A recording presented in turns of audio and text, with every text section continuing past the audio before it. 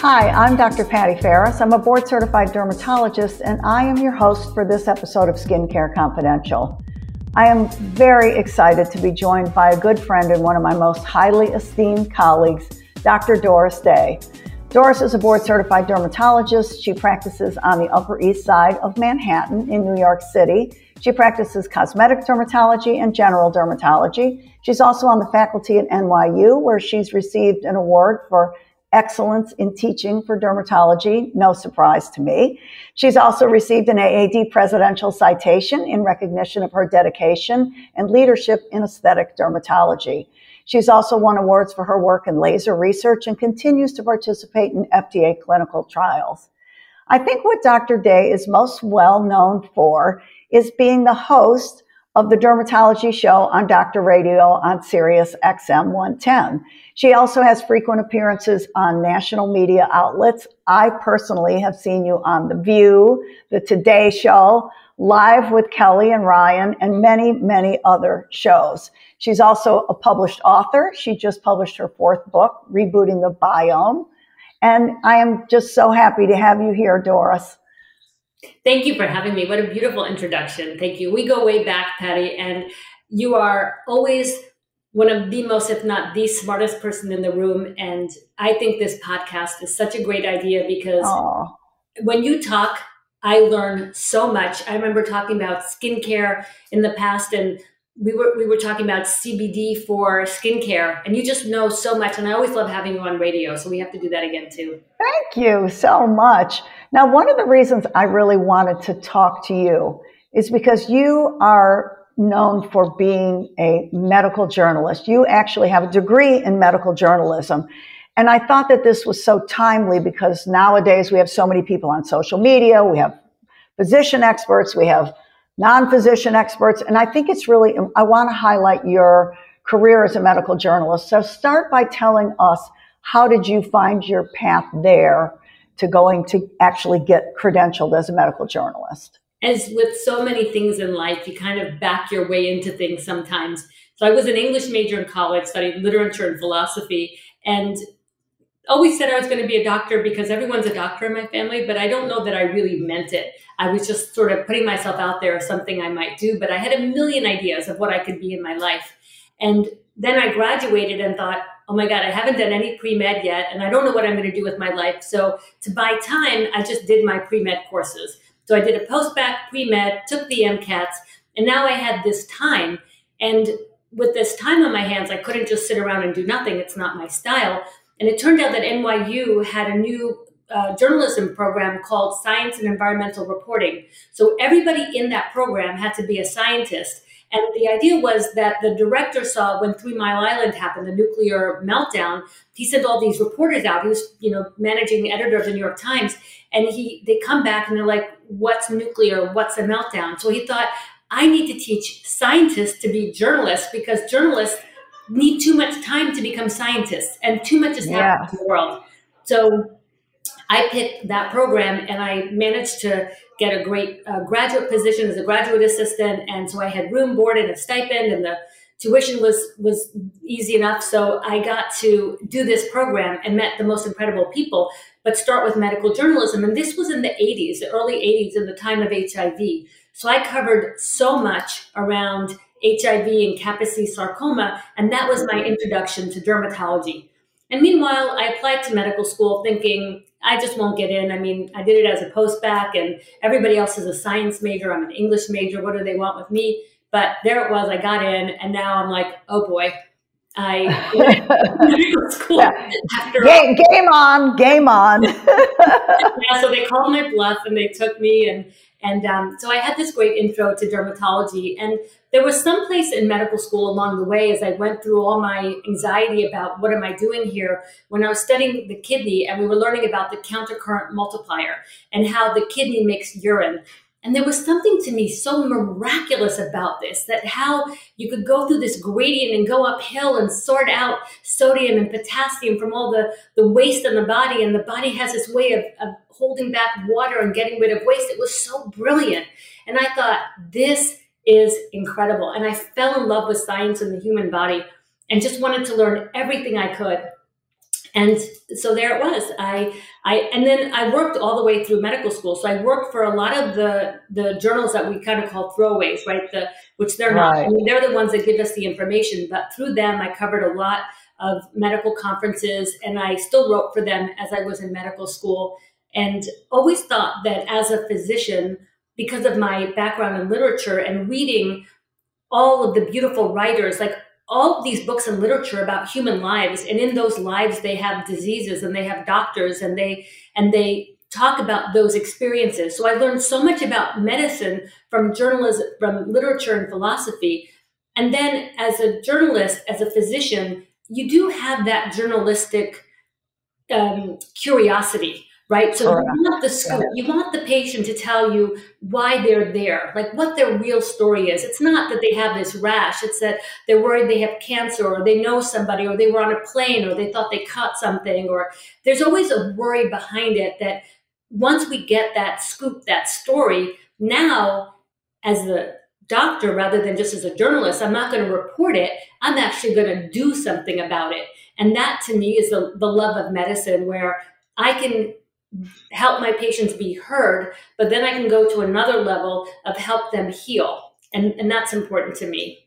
So that's a story I never knew. I didn't realize you did journalism first. For some reason, I thought you went back and did that. So you started in journalism, and that makes total sense with your English major. That's a great story.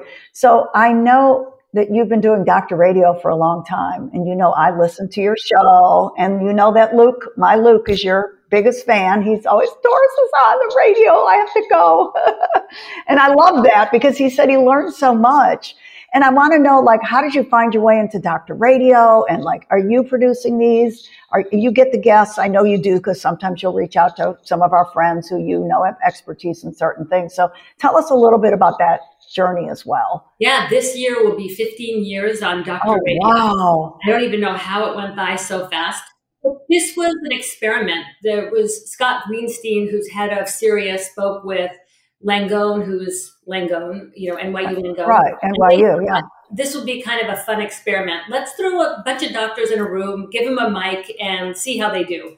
And I was at a show called, it was Mike and somebody. It's not on the air anymore, but as I was on this show, who was there? Mark Siegel was there. Mark Siegel is the boss of Dr. Radio. He heads the medical side of it. So he was there, and he said, Doris, I'm starting this thing with Dr. Radio, and I think you'd be a great dermatology host. So I just happened to be in the right place at the right time. I mean, we're friends. He knows me well, but he had a lot going on, and I probably wasn't top of mind. But as we ran into each other at this other thing, he just said, let's do this. So I was one of the first hosts. I think I was on in the first month that it started.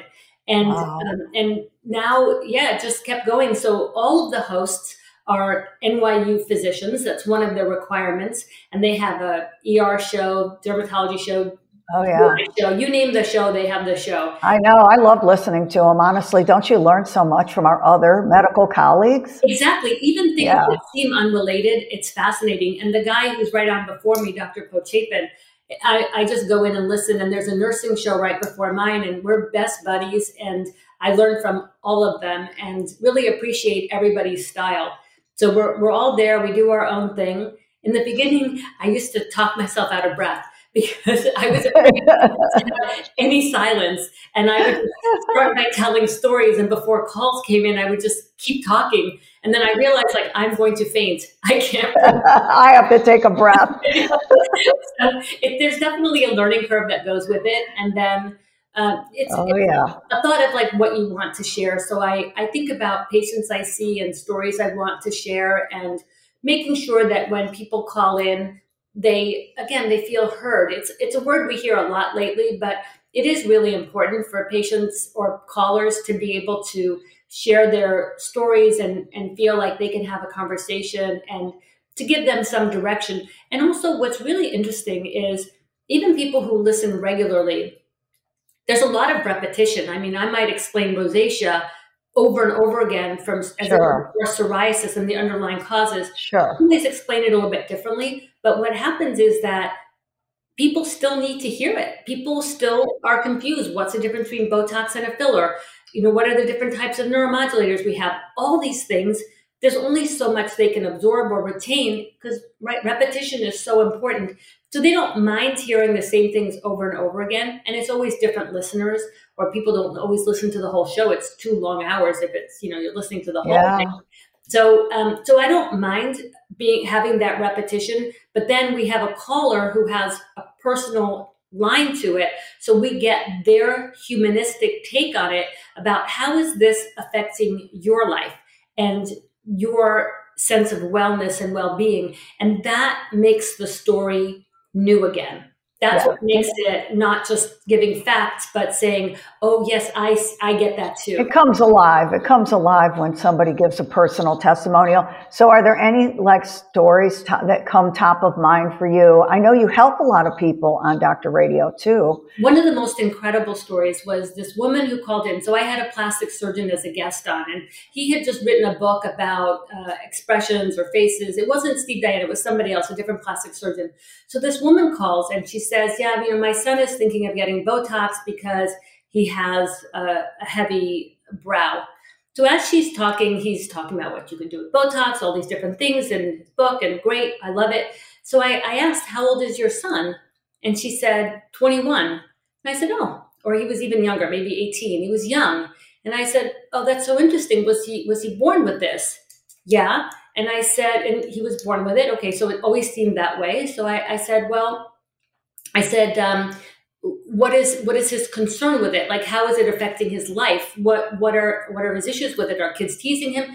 He said, no, it's not that. It's just that it reminds him of his father. And I thought, oh, that's interesting. And I said, well, are you still married to his dad? And she said, no. And I said, okay, well, how old were you when you separated? And she said he was about 2. And I said, well, does he still have a relationship with his dad? And she said, no, his dad has been in and out of incarceration. So I thought, oh, there's a story here. So I thought, well, maybe there's more to it. Before we go and do Botox or surgery or anything heavy for this, I said, do you think that there might be a concern that he feels like it reminds him of his dad, so he's going to end up like his dad? Or because you split from his dad, you're going to look at him the same way. And I said, maybe there's a conversation that you could have if you haven't already, because to me, it seems like at his age, when you're describing it as not being so obvious, but to have this other implication, I think maybe we could help him with that. And she said, no, I love him so much. It has nothing to do with that. I said, does he know this? And she said, I don't know. It never occurred to me to bring it up. I never thought about it. So I think that's the part where it comes alive, where when people are willing to go there with me and have this conversation. That's so personal. It's very personal what she shared. But radio is a little anonymous, right? We don't really know her name. Right. You can't see her. Yeah. Yeah. So that gives them freedom to be able to talk. Right. So that's an advantage of radio. We have the time, and people who call are wanting to share their stories many times. They want to tell me they want the advice, but they also want to tell me about how much they love their child or what they're going through or how it's affecting their life. And that's a side of it that I really love. So you're doing a little psychodermatology. We talk about it a lot. The psychological overlay between dermatology and psychiatry is very real, as we well know. So the problem that I have with that, when people say that, when patients even say that, they're like, oh, I feel like I'm getting a therapy session. And I feel like that's the problem with medicine today, is that we compartmentalize so much that we think that that's a separate issue, when in reality, separate entity. It's not a separate entity. It's the entity. So me helping, I'm just opening doors, right? When we give a treatment, we're just opening doors. We're just offering guidance to make other things better, but the skin reflects everything. So absolutely, ever just treating the skin.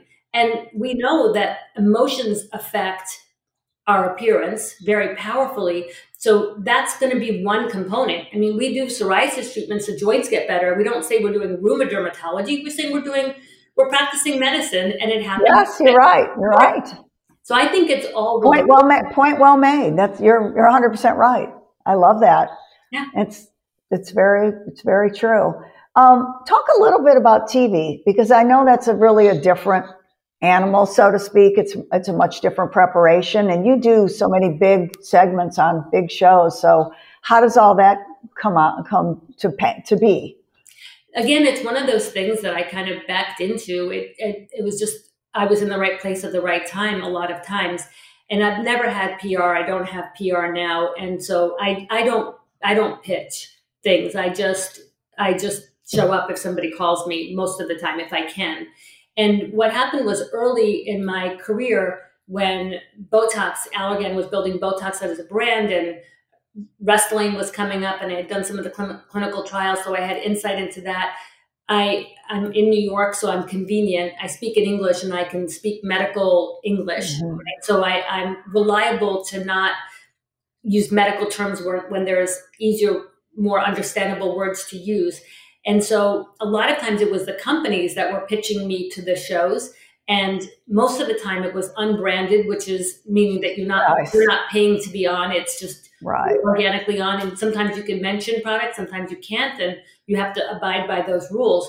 But I've been media trained so many times, it's crazy. So it's a lot of media training, but nice enough at the end of those media trainings, they usually just ended up with just be yourself. Like, you got this, let's do it. And that gave me confidence too. I think media training is really important. As you know, I taught the media training course at AAD for years. I passed that on a while ago. But I've told a lot of young dermatologists. In fact, I had this very conversation at the AAD recently with a young derm. I'm like, get some media training. It really does help. I mean, you're a pro and you've been media trained. I have also been fortunate to have been media trained many times. But I think it really makes a difference. It does. And you get something out of every single person who tries to train you. But one thing that I learned, and I'm proud to say, figured it out on my own, was that when I go on a show, I always know my first line, not radio, but TV. So if I want to say, always use sunscreen, they could ask me about the weather. They can go into, what are the stats about basal cell? And I'll say, skin cancer is a big problem. That's why you always need to use sunscreen. And then I'm owning the conversation. And then I can go into, it's the most common cancer, but I've taken control of the interview. You put out your key message right up front. And then they can sit back and lean on you and go, okay, this person is in control. You're sending a cue to them that you are in control of the video. So most of the time when I do TV interviews, usually you do a rehearsal before where you'll walk through the segment with a producer and assistant where they'll say, okay, you have this much time. These are the points. These are the things we're going to show if it's like a DIY or something that I don't love doing, but it gives a visual, or to the topics, and this is where you're going to sit. Like, they'll get you set up. On Good Morning America, they don't do that so much. They don't rehearse. They'll just have you on, and they won't even tell you the questions. They'll just have you on, and that's fine. But some of the other shows, I'd like that we do the rehearsal, because this way I know the points that are most important to make. And it sort of gets out of the way, the idea of what you're going to go through. And then, but the hosts don't do that rehearsal part with you. So they count on the guest to be the one who will make sure you get through the whole segment. And sometimes you'll have a producer on the side going, next, like, let's skip this. Yeah, move it, yeah.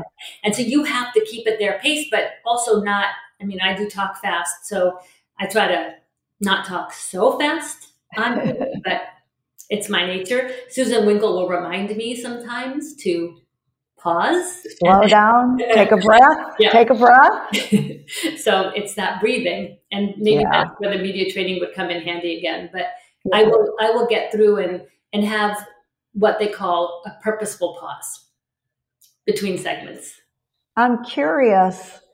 I know you also have a big social media presence, so we can't talk about media today without talking about social media, but you have a very unique, in my opinion, social media presence that really relies on your medical journalistic background, I think. But talk a little bit about how you view social, in the year 2023. There's so many doctors on social. Yeah, I like seeing more doctors on social because I feel like we have to claim it in the medical space instead of letting other people just put stuff out there and become the authority, because there's a lot of odd information. And, when you look across doctors in the medical space, we don't always agree with each other. I see people say things and I think, that's not how I see it or how I would do it. So everything still has to be a little bit with a grain of salt. And my approach to it is don't sell anything, just inform. And that's my style. So after the meeting, I unfortunately wasn't able to go to the AED because I had two kids in the match. So my daughter and my son's fiance were both in the derm match. They both. I wondered why you didn't go. They both matched? They both matched. Yeah, congratulations. That's great. It's very exciting. But if I had gone to the meeting when I was coming home, or even when I was there, I would have probably done an IG live from the exhibit floor, walked through, interviewed people. And then when I was coming home, now my new thing is I'll do from the backseat of a cab. I have my ring light and I'll just do an IG live and make notes of all the pearls that I learned at the meeting and things I'd want to share with people about what the highlights were. And so that's sort of become popular. It's really trial and error. What do people want to see? What do they watch the most? And how do I create something that's visually appealing? So it's not always just me on camera talking, but to get the background information that's going to make it look interesting. So they'll get even more. I want to use all your senses as much as I can. So that's the thing. But it's really just about informing. And what I think is interesting about social media is that you come through in the end. You make enough content and who you are comes through. So if you're more big procedure oriented, that's going to come through. If you're more like, I just look at so many people out there from Ellen Gendler to Anna Guanche, Jason Emmer, all these people are so authentically themselves on social media. And you can prefer one over another, but their audience will find them. And if their audience finds them, they're all giving out great information, some with more humor, some, a little bit more hardcore, and some a little bit more, in my view, a little bit more radical. But all of it is information that has an audience that people will sift through. And I think that's good. Tony Yoon is somebody I follow also, and he's out there debunking things in ways that I would give pause about saying some of the things that he says, but he does it so authentically, Tony, that I comment and I laugh and I appreciate it and I learn, and it's a great style that works for him. There's a lot of interesting things out there. One thing I don't do is I don't show injections being done because I don't want to watch that. So the way I look at my social media is, do I want to watch it after the fact? Is this something that I want to look back on and go, yeah, I did that, I'm happy? Interesting. I do agree with you. It's sometimes I feel like this is a little bit too much, too much clinical being shown, but again, you said it perfectly. Whoever it is, their real self kind of comes through, their personality, their style. I mean, I think you said it perfect. Another thing that I think you've been very accomplished at is being on the podium. And I mean, you and I have been to a lot of meetings together over the years, which is how we really became friends in the beginning. But especially for young dermatologists who I think are interested in being on the podium, I've had a lot of them ask me, how do you get on the podium? So how do you juggle all of that? You've got social media, you've got Dr. Radio, and then it seems like you're always on a plane going somewhere. Even internationally, you travel quite a bit. It makes me so happy. I just do things I want to do. I'm very lucky that I'm in a position, and always have been, that I only do things I choose to do. And sometimes to get to what I choose to do is paying my dues and hard work, but I know it's to do something I choose. And so I don't begrudge myself that hard work.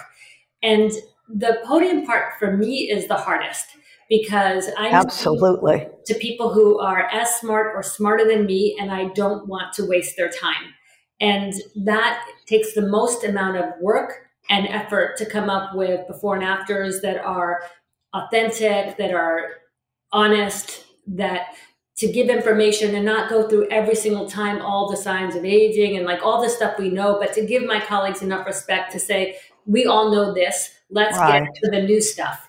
And to have them come out on the other side with something they didn't know before, or a way of looking at it that makes it interesting for them. And they go, okay, I'm glad I went to see that. And that's really hard. So I'm always pushing out of my comfort zone. That's my comfortable place. If I'm in my comfort zone, I'm not happy. I need to rest in my comfort zone, but then push through that to something that's new. And my focus now is on longevity health and looking at the skin and looking at skin quality and saying, how am I going to help not just improve balance, but also improve skin health? Because if you take skin that doesn't have hormones, that doesn't have what it needs to build its collagen and to maintain that, you can contour, pull, do all these things, but it's bad skin. Yeah. Good, better skin. So I'm studying the biome, and I wrote the book with Thomas Hitchcock, who hopefully you'll do a podcast with him because he's brilliant. I spent some time with him at the AAD. I went and sat with him. I'm like, I want to hear it because you had told me so many great things about him. He's totally brilliant. And yes, we will have him on. Oh, great. Because we'll talk about the book too. But looking at the microbes that live in the skin, I practice so much differently now, understanding that we need to nurture those microbes, not annihilate them. And we have to respect them and think about what we're putting on our skin and not think about preservatives, about what they're doing to the body, but what they're doing to the biome of the skin. And that's been really helpful. So it's, again, taking everything I know, turning it on its head and saying, I need to look at this differently and I need to push out of my comfort zone because honestly, I'm there too. Like I'm aging a year every year. I'm going through all this, so it's personal also. I do think being on the podium makes you learn more than anything else. I mean, you're like I am. You'll rip apart a subject, and read everything you can find on it. It makes me keep learning. That's why I keep doing it. And then you and I talked about this, and I think about it every time I make a presentation is, how can I have as few words as possible on each slide? Yes. So you're not reading those lists of words. I know. Have the slide be my cue for what I know to say, but not be a lecture. Not be your crutch. It's not a crutch. Yeah. It's a cue. Yep. And I had this new talk that I gave, and I came and sat down afterwards, and I was like, Patty, that was painful. I was so unhappy. It was way better than you gave yourself credit for, but I do understand. I'm hard on myself too. Sometimes you're just not. It's not exactly where you want it to be. And that's another thing. You're an educator. We're teachers, and that's why we're on the podium, because we can take things and turn a complicated subject into something simpler and get it out there in a way that I think people like it, make it indigestible pieces. Yeah. And you're very good at that, Doris. I always laugh about your husband, Michael, telling you do the whole talk in the first 2 slides. I don't even need the slide. I know. He's like, done. She's already said. It's kind of like you do your interviews. You get up front what you want people to come with. I don't think that's necessarily bad, because I always tell them, this is the one thing I want you to remember from this talk. And if that's on the first slide, so be it. But anyway, we don't have a ton of time, but I want you to talk for a minute about something personal. I know you were so inspired by your dad, and he was a physician and he was your mentor. And I hear you talk about him on your radio show all the time, but talk for a few minutes about your dad, because I love those stories. Yeah, my dad was very, very special. He was so ahead of his time. And sometimes it's not until you look back that you realize the power that somebody has over you. Because in the day-to-day, it's all the little things, the complications of like just dads being dads and sort of wanting to always make you better. So my dad was just so smart and so thoughtful and so kind. And he taught me that you never stop being a physician. So when you're a doctor, it's a calling. It's not a job. It's not a career. It's a being. So when he would go see his patients in the hospital and come home, he was the same person. And he cared so deeply about his patients. I was lucky. I always said I was his youngest apprentice because I was very close to him. I'd get up early in the morning and watch him shave, and he would sing Que Sera, Sera to me while he shaved, and we'd have breakfast together. And then he'd put on his suit, cross the street, and then go into his scrubs because he was an anesthesiologist. But he always said, OR, you wear your scrubs. Outside the OR, your patient should never see you in scrubs. So you should always be dressed appropriately, and they have to have that confidence in you. And he taught me that what you read in the textbooks, you have to learn what's in the textbooks because it's what we know, but it's only what they know now. And that you can't count on as the full knowledge, that you have to look at your patient and you have to keep learning and growing and expanding on what you learn in the textbooks. So he would go see his patients They used to pre-round the night before. He did a lot of GYN surgery. So back then for breast cancer, there was no lumpectomy. There was only bilateral radical mastectomies and all open surgeries where they took everything out. So if you had a lump, it wouldn't help. You didn't need all that. And if it already metastasized, you didn't need that either, right? So these women went through very difficult surgeries just for the chance to live. But he would go in his suit the night before, put his hand on their shoulder, and he would tell them, "You're going to be okay. I got this." And he would give them that calm that he was going to take care of them. And then he would hypnotize them before he put them under. And when they came out of surgery, there was no antiemetics back then. So it was all they'd be so sick. So he would say, "I manage their anesthesia. I don't follow the textbook. The textbook is what I know, it's my guide, but I know if somebody's more anxious, or they tell me if they're fast or slow metabolizers by the things that they tell me. And so I'm going to gauge their anesthesia based on that." And he would always school the surgeons too. You know, he would make sure the surgeons were polite and they were nice to the residents. And he was just a great physician in that way. And I used to do his billing and his scheduling because anesthesia, they don't need an office. They can do it from home. And his patients would schedule their surgeries around him over the surgeon because they didn't get sick afterwards. And they just enjoyed the way that he was. And then he would tell us stories as well. And in the car, when we were driving, we had a little place out in the Hamptons. And when we would drive, you know, everybody else does the license plate and the states and the other things. We would do the cardiovascular system. So we would have anatomy from the heart and the vessels and the aorta all around to the capillaries and then to the venules and then all the way back up to the heart. And I love that. So, so we started learning anatomy at like 6. Oh, that's so great story. I know he was very inspiring to you. What a great story. Well, listen, Doris, I cannot thank you enough. I admire you. You're a friend. You're a colleague. And I'm just so grateful for you giving us your time. And I know everybody's going to enjoy this episode and they're going to learn a lot about medical journalism and your journey and why Doris Day is, as I always say, the biggest dermatologist on the globe. Oh, thank you, Patty.